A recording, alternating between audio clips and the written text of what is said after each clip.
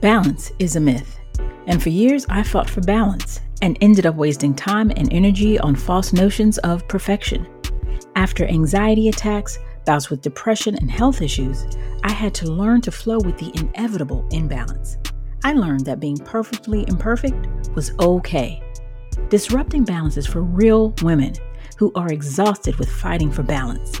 It is for you, your life, your experience, your truth, and all of the chaos in between. I am Hanifa Barnes, and I am disrupting balance by finding harmony in the imbalance of work, well-being, and the in-between. Find me, follow, and subscribe at Disrupting Balance on all platforms.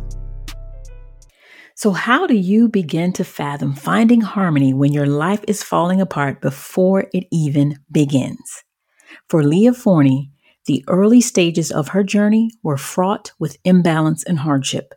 Born addicted to drugs, to two addicted parents, being raised by her grandmother, fighting her own addictions, and being sexually assaulted seems like way too much to bear. But instead of burying herself in the grief and trauma of her formative years, she found purpose in her pain and learned to use her trauma for the good of others as a mental health professional, published author, and so much more. Stay tuned for this moving episode on how things do fall into place after addiction, grief, death, and all of the trauma in between. And you especially don't want to miss what happened when Leah finally had the opportunity to ask her mother why.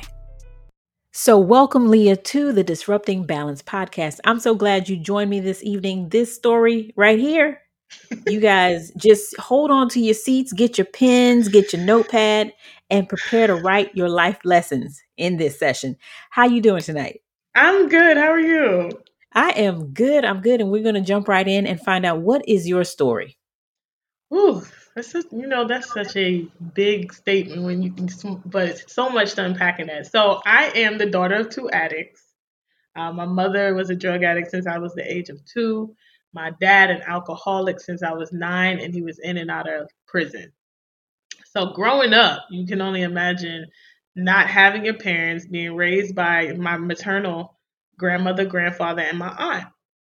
And so I was an emotional kid. I was an angry kid. I felt abandoned. I felt rejected. And I struggled with feeling like it was my fault that my parents weren't around. And I'm one of 6 siblings. And so growing up, it was difficult. It was this feeling of odd, like I'm the odd girl out. I'm different. I grew up in suburban area of Queens, New York, and a lot of my friends had two parents in the household, right? So immediately it's like I stuck out like a sore thumb, right? Because my friends, they're engaging in activities that require parents like father-daughter dance, and I got grandpa. And grandpa's up in age and he's not going to be able to go to the father-daughter dance. So I grew up very angry, always wanted to know why. But I also, on the flip side, I had this internal conflict because on one hand, I saw my parents as like they were heroes in a way. But on the other hand, I felt this like imbalance of like, but I also don't like them and I don't like what they're doing. So when I was being raised by my grandparents, they did a lot to try to protect us. They did not really talk about my parents' addictions. They tried not to bring it up, but I always knew something was wrong because I could remember as a young girl going to the doctor for a checkup and the doctor asking, are their parents in their lives? And then my grandmother being like, oh, we got to talk about that in private. Like it was like almost like this big secret that nobody wanted to talk about. So it was little things that let me know that something was different about me as a young girl. And then fast forward to probably about 16, 17 years old is probably the first time my grandmother actually said, your mother's a drug addict. And your dad, he's incarcerated. And I hadn't had no parts of my life. I did not know my father's side of family. The last time I actually saw my dad, I was 9 years old. And I didn't even know he was battling with addiction then because he used to come probably frequently, like every other weekend, to come get me and my sister. So I remember the very last weekend, I never forget it. I was sitting outside on my grandmother's porch waiting for my dad to show up, and he never showed up. And I remember the devastation and crying to my grandmother and just saying, why? Like, does he not love me? Am I not good enough? Why? Why does he want to be here? And my grandma just let me cry because she didn't even know how to explain this is what's going on with your parents and this is why they're not in your life. So when she finally opened up about it in my teenage years, still I didn't really understand addiction. Like I had heard drug addict, heard alcohol, but I didn't really understand what that really entailed. Um, so again, in my own anger, I just started looking for love in all the wrong places. Right? I started seeking older men for validation. I And started. this was while around 16, 17? hmm Mm-hmm. Yeah, I started seeking older men for validation. I just wanted to be loved, and I would go after any person that was willing to love me. Not understanding, codependency and trauma bonding and all the stuff I understand now, but under but just wanting to be loved, wanting to feel like I was beautiful, wanting to be validated. Because my grandparents, while they did a great job of what they knew, they weren't really good at those things, right? Because they were dealing with their own feelings around my parents not being there and them having to raise their grandchildren. My aunt, she was dealing with her own feelings around her sister, my mom, not being there, and her having to, be a part of raising her kids. So it was a lot of resentment that they had that really prevented them from being what I needed at that age. So I sought it elsewhere. I started having sex at a young age, doing all these things because I just wanted somebody to tell me I was beautiful. I just wanted to feel like I was enough. I just wanted to be loved. Were you talking to anybody at that time about your real feelings? Like, did you have that best friend or that teacher or that person who you took the frustration out on, or you talked to and shared things like your raw emotion? No, what I was doing though was writing. That's what I was doing. I was writing. So writing was like an outlet for me. And writing is actually where I began to create kind of like a fantasy world. So I came up with stories about who my parents were to escape the realities of what was really going on. So like when people that didn't know, my family would ask about my mom and dad, oh, I had this like elaborate story. Like my dad was a CIA agent and he's on some top secret mission. Like I came up with these stories because I didn't want people to know the truth. Because I was ashamed to say that I'm the daughter of two addicts. I was ashamed to of the reality that my mom was a drug addict, and not only was she a drug addict, but she was doing drugs when she was pregnant with me. So then I was what they used to term back in the 80s a crack baby. I was the one out of all her kids that doctors were like, oh, she's not going to live long. She's not going to make it past 5. And if she does, she's going to have all these issues. Thank God that wasn't the case. But that's how much drugs they had found in my system when I was a kid. So knowing all the things that my parents had did, I was like, the easiest way to escape this was to write and to like pretend that my reality wasn't my reality. So what about the theory around children who have or who are born, were you born addicted to drugs? That's the Yeah, first question. So what about that whole philosophy of that addiction kind of manifesting as you get older and you having your own addictions? Did you find that you had your own addictive behaviors? absolutely. Hmm. Absolutely. So I fast forward a little bit in the story, 2013, I was living in the state of North Carolina, just fairly new to the state, met this guy, thought he was gonna be this like nice, charming individual. He ends up sexually assaulting me. And I went through a period of hypersexuality, really being promiscuous. And I was in therapy at the time, and I remember talking to my therapist, and I was just saying like, why do I feel like I'm gravitating towards sex? Like, here it is, I just got violated, right? Like, I should be running away from this thing, not gravitating towards it. And she shared with me, she was like, it's so very common for victims of sexual assault. She was like, it's all about control. You've been through a violation in which you lost control. And so the fact that you're experiencing these feelings of hypersexuality is because you're trying to regain the control you just lost. And so when she explained it to me in that way, it made so much sense because that's where I was at. I'm like, I'm out of control. Somebody just violated me. How do I regain my control?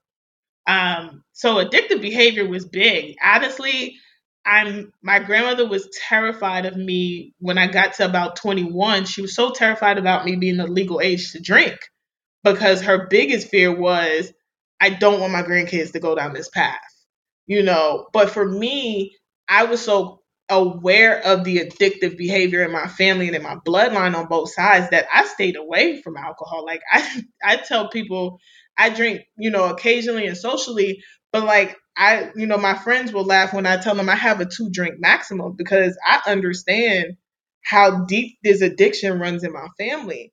And my dad being an alcoholic and had died an alcoholic, I was not gonna chance going down that path. So addictive behavior definitely played out for all of me and all of my siblings. We just did it in so many different ways.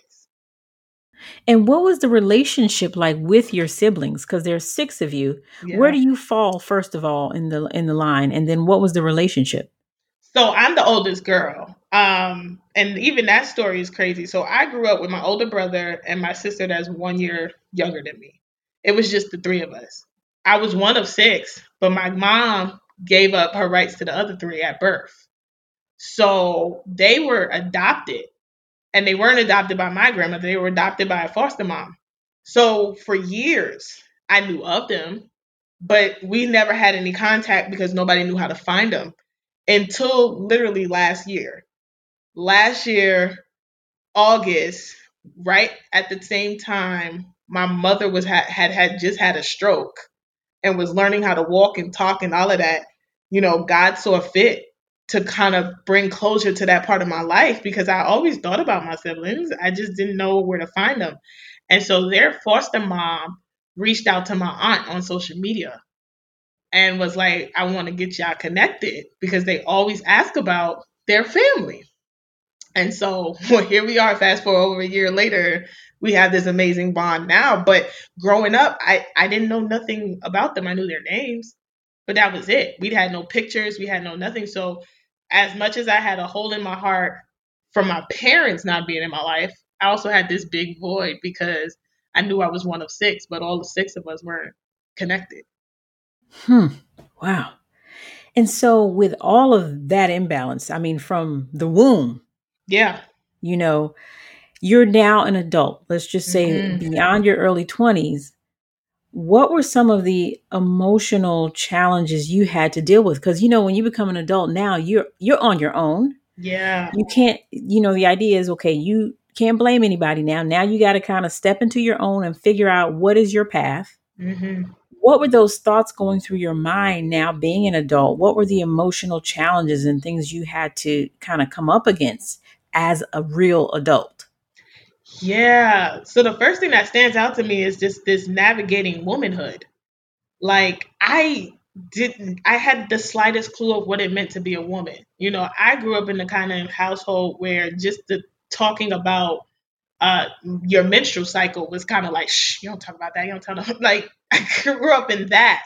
So a lot of things about relationships and sex and how to interact with the opposite sex and all, like I had to learn from the streets. I had to learn from my friends who were just still trying to figure it out themselves. I didn't have those sit downs with grandma like I needed or with my aunt like I needed because I believe it was because of their own emotional baggage around the feelings they had about my having to raise us.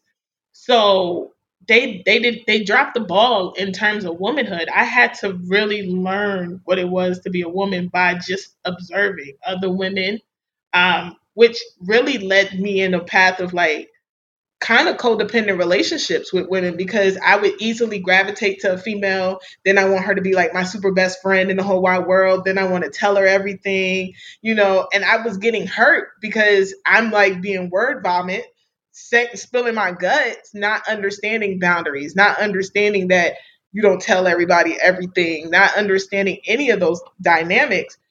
Because I, again, just wanted somebody to say, oh, you're amazing and I love you and I want to connect with you.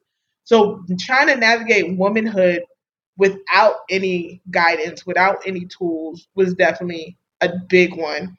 Then the abandonment and the feelings of rejection was another huge one. I was afraid to get into relationships because of the fear of you're going to walk out on me. I literally used to equate love with abandonment because for all I knew, everybody that ever said I love you to me left.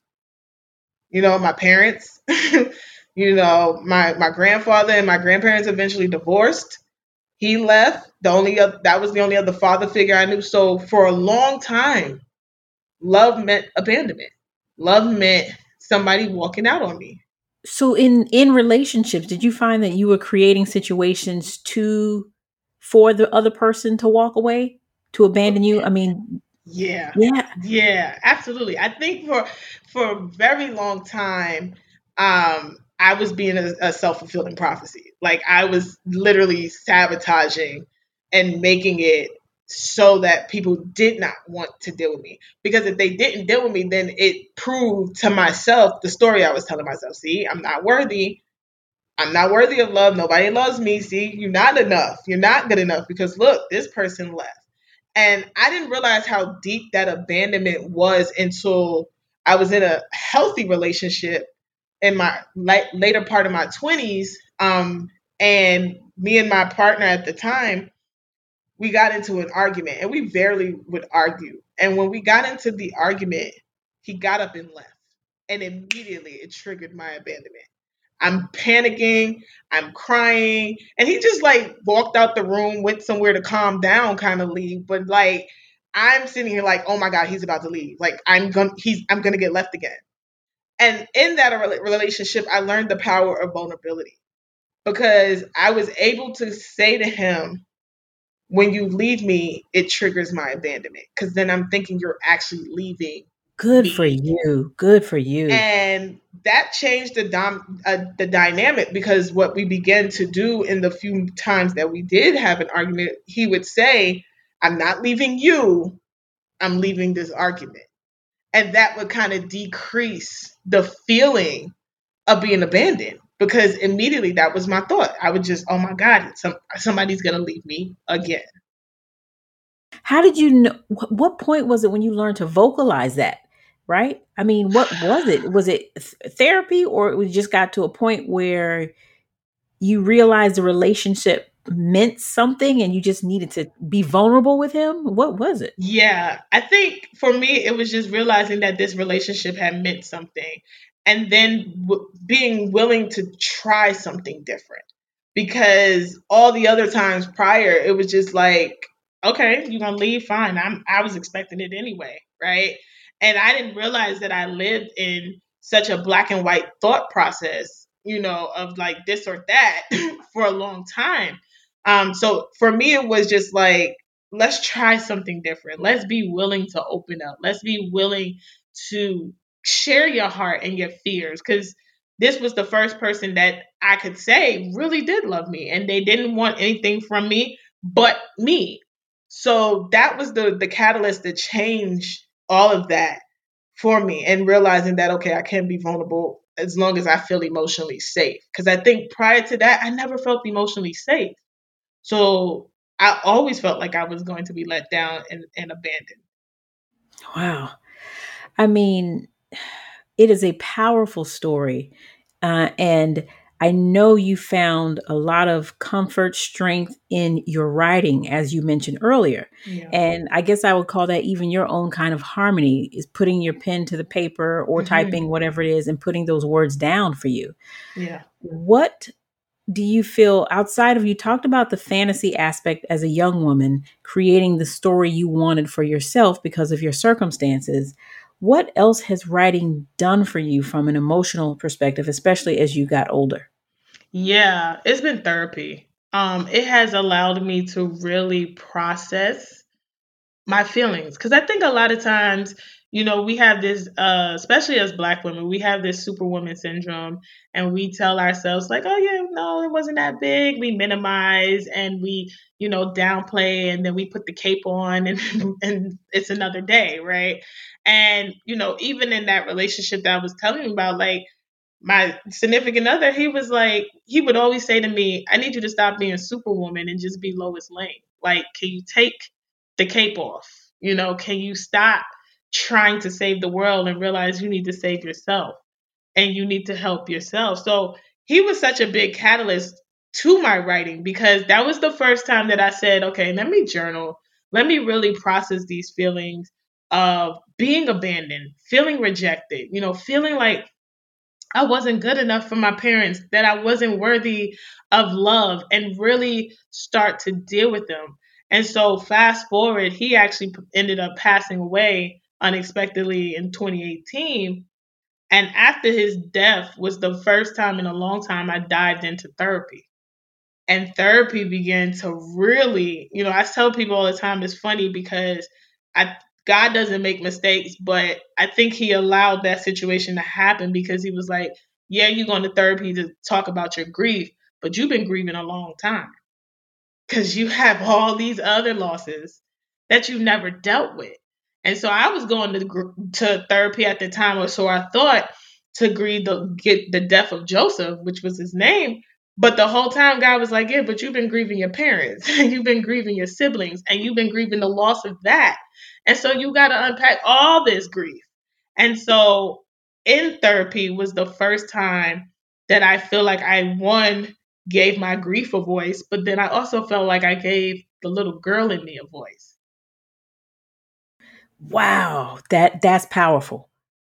So you were carrying not only your grown-up grief, Mm-hmm. but your little girl grief all this time. Yeah. All this time. Wow. So when your boy, he was boyfriend or fiance? He was my fiance. Yeah, when your fiance passed, was the immediate thought to go to those feelings of abandonment, or did you go to somewhere else? Oh yeah. Immediately I was just like, so you did leave me. Like, you left. How could you have left me? And it didn't, and it, it's crazy because I felt that, but then it was just like at the same time this comfort that came over me that was like, but I didn't leave by choice. Because I think for a long time, again, the abandonment was people was leaving by choice. This was not a choice, right? It just was his time was on earth was up. So at first, it was the feelings of abandonment, but then it was like God comforted me and was like, mm-mm, that's not it. That's not what this is. And so I was able to kind of let that go. But it was the catalyst to really start to realize that I had complicated long term chronic grief, like from childhood, that I just had never dealt with. And I kept telling myself, oh, I'm fine. I'm good. And it wasn't until like my bishop, he would say, like, what's in you is going to come out of you. So I didn't even realize that it was coming out of me in ways that, just snapping on people and irritable and all these things that I was just calling my personality. I'm like, okay, that's just who I am. And God's like, no, it's not. Like, you need to deal with these things. You need to really deal with your grief. And so that death was the catalyst to finally begin to unpack, not just for me, but to unpack for the little girl in me who had never had a voice and who was sitting back waiting for me to finally say, this hurts. I didn't like this. I didn't like this pain. Why did this like to finally say it? But I just happened to be an adult this time. And so, in spite of all that, the challenges with being with older men, Mm-hmm. being hypersexual in your early 20s, trying to out your grief and process, working through with your fiance who has since passed, you still set goals and it made steps towards Yeah. significant accomplishments in your life.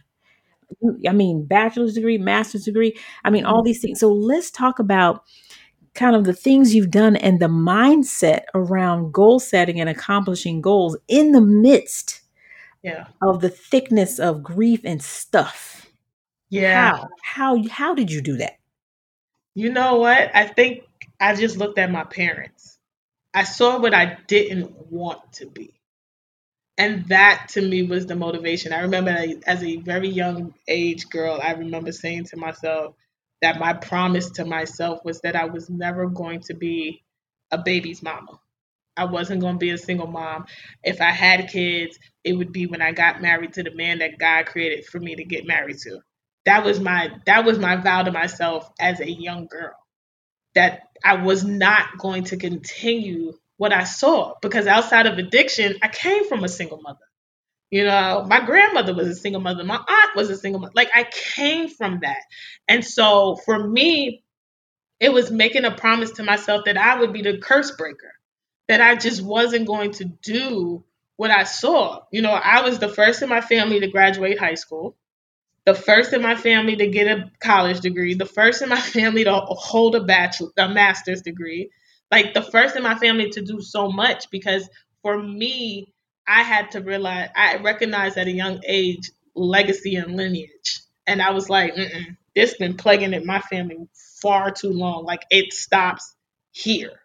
And so making that decision at a very young age, and I had to be in my early 20s when I made that decision, that was the motivation for me to start going to school, to get my education, because I knew what in the few conversations that I had with my mother when she was sober, like, I knew what she wanted to be. I knew how she wanted to get into healthcare and be a nurse and do all these things that she never had a chance to do. And so for me, it was like, well, why not you be what your parents couldn't be?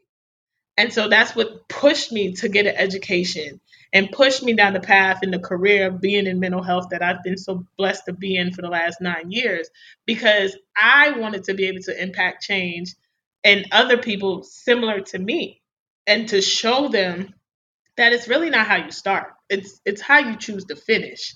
And I tell people all the time, people have trauma, we all have trauma.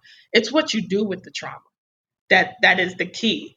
And so for me, it was taking my trauma, learning and growing from it, but then using it to do great things like write books and get on podcasts and do all these things to show people that pain does have purpose. It But does. we get stuck in our pain so much that we never get on the other side of it to discover why God allowed you to go through what you went through in the first place. Mm. Yeah, so let's circle back now because you're being a little modest. Let's talk about all these published books here. Okay.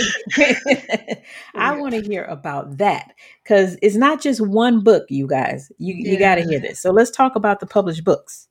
Yeah, so it started with Unapologetically Me, which I released that April 1st, 2017. And that truly is the story of my relationship, my tumultuous relationship with my mom.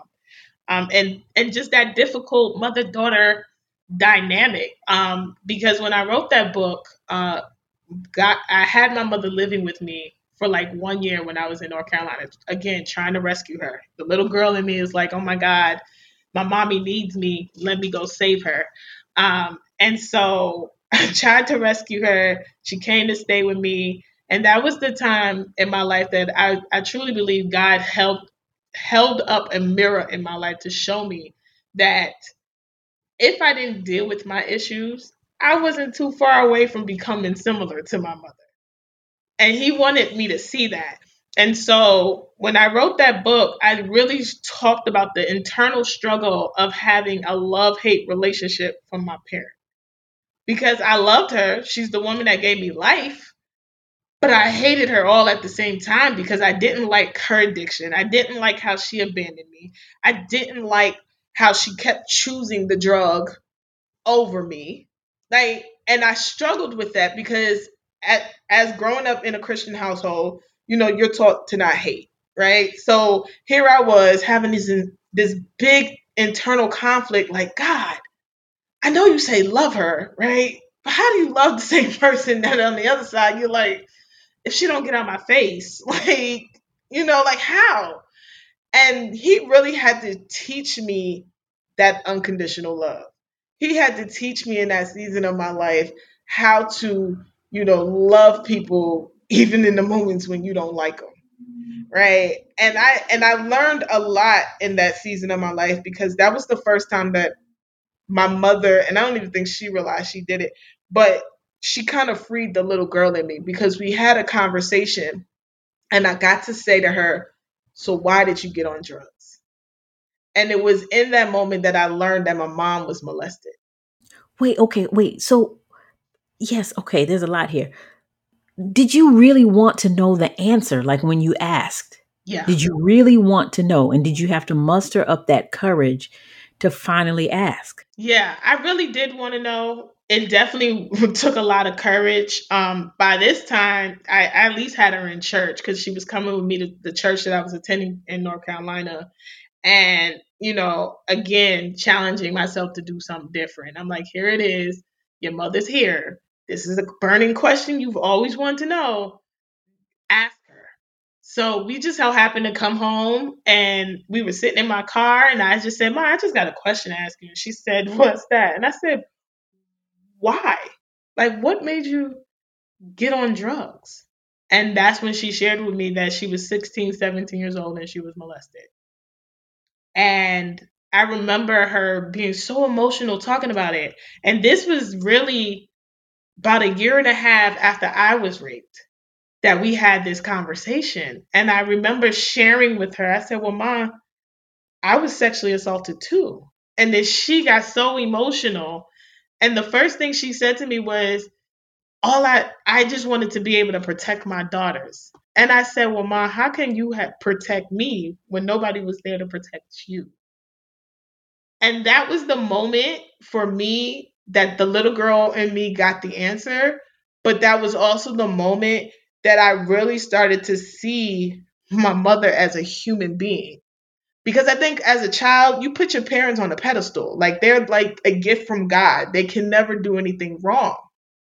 And God wanted me to see, no, your mom is just as human as you are. And she has human frailties just like you. And everybody doesn't have that resilience that when trauma happens and life happens, they can bounce back. Some of them are not built that way. And that was the moment that really shifted things for me because I was able to not only forgive her, but then I was able to finally put that burning question to rest because now I knew why. Now I knew it wasn't me. So the story that I had been telling myself that it was all my fault that my parents was on drugs was not true. And God wanted me to see it had nothing to do with you. That was her demons. That was her battle. That was what she was experiencing. And that's why she ended there. So, what is the relationship like now with your mother? So unfortunately, my mom continues to battle with her drug addiction. Mhm. Even after having a stroke a year ago, it wasn't enough for her to stop. So we have an estranged relationship.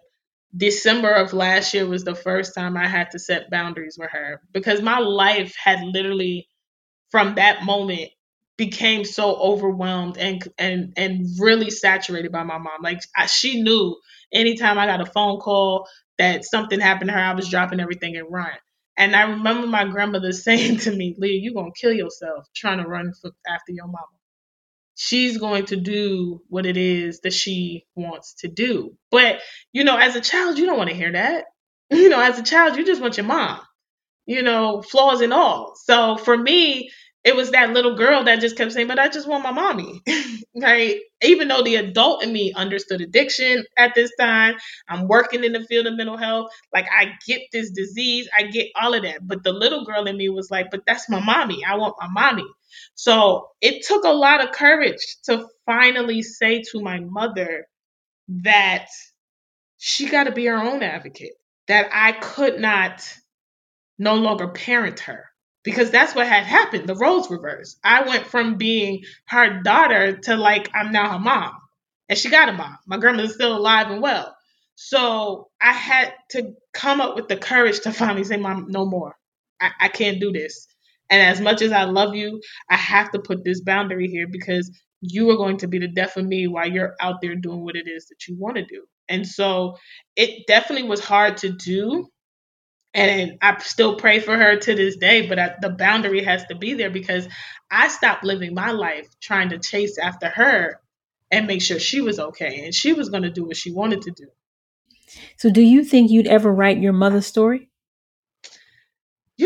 I think about that sometimes. I do. I think about that sometimes because her story is like so many.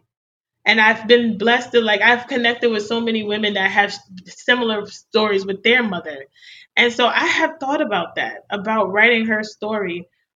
Because again, just learning to see her differently is so huge. And I think so many people, if they could just see their parents differently or anybody just differently and recognize that she is just another woman in this world trying to navigate it with whatever tools, whatever skills or lack of that she had, and that learning that and being in therapy and being able to really come to that realization was beautiful for me because it was the first time that for me, it was just, okay, she's not just my mom, she's a woman.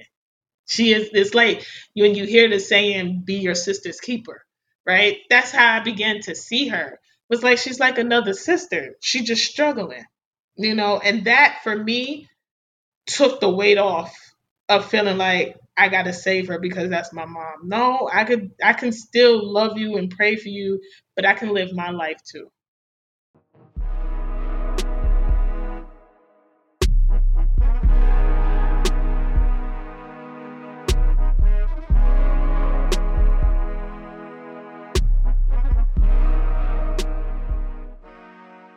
I am Leah Forney, and I am disrupting balance by breaking generational curses. Thank you so much for listening to the episode. I truly, truly appreciate you and know that I am working to build a community of balance disruptors. Those are women who are working to find harmony in the imbalance of work well-being and the in-between. And if you're interested in joining, go to www.disruptingbalance.com and you'll get occasional emails and messages around health, harmony, and mindset to get you through the imbalance of your day. You can also follow me on social media at Disrupting Balance on all platforms, or if there is a particular topic you want to hear on the podcast, shoot me a message at info@disruptingbalance.com. Lastly, don't forget to subscribe, rate, and review this podcast. It truly helps us to grow and move forward and disrupt balance. Talk soon.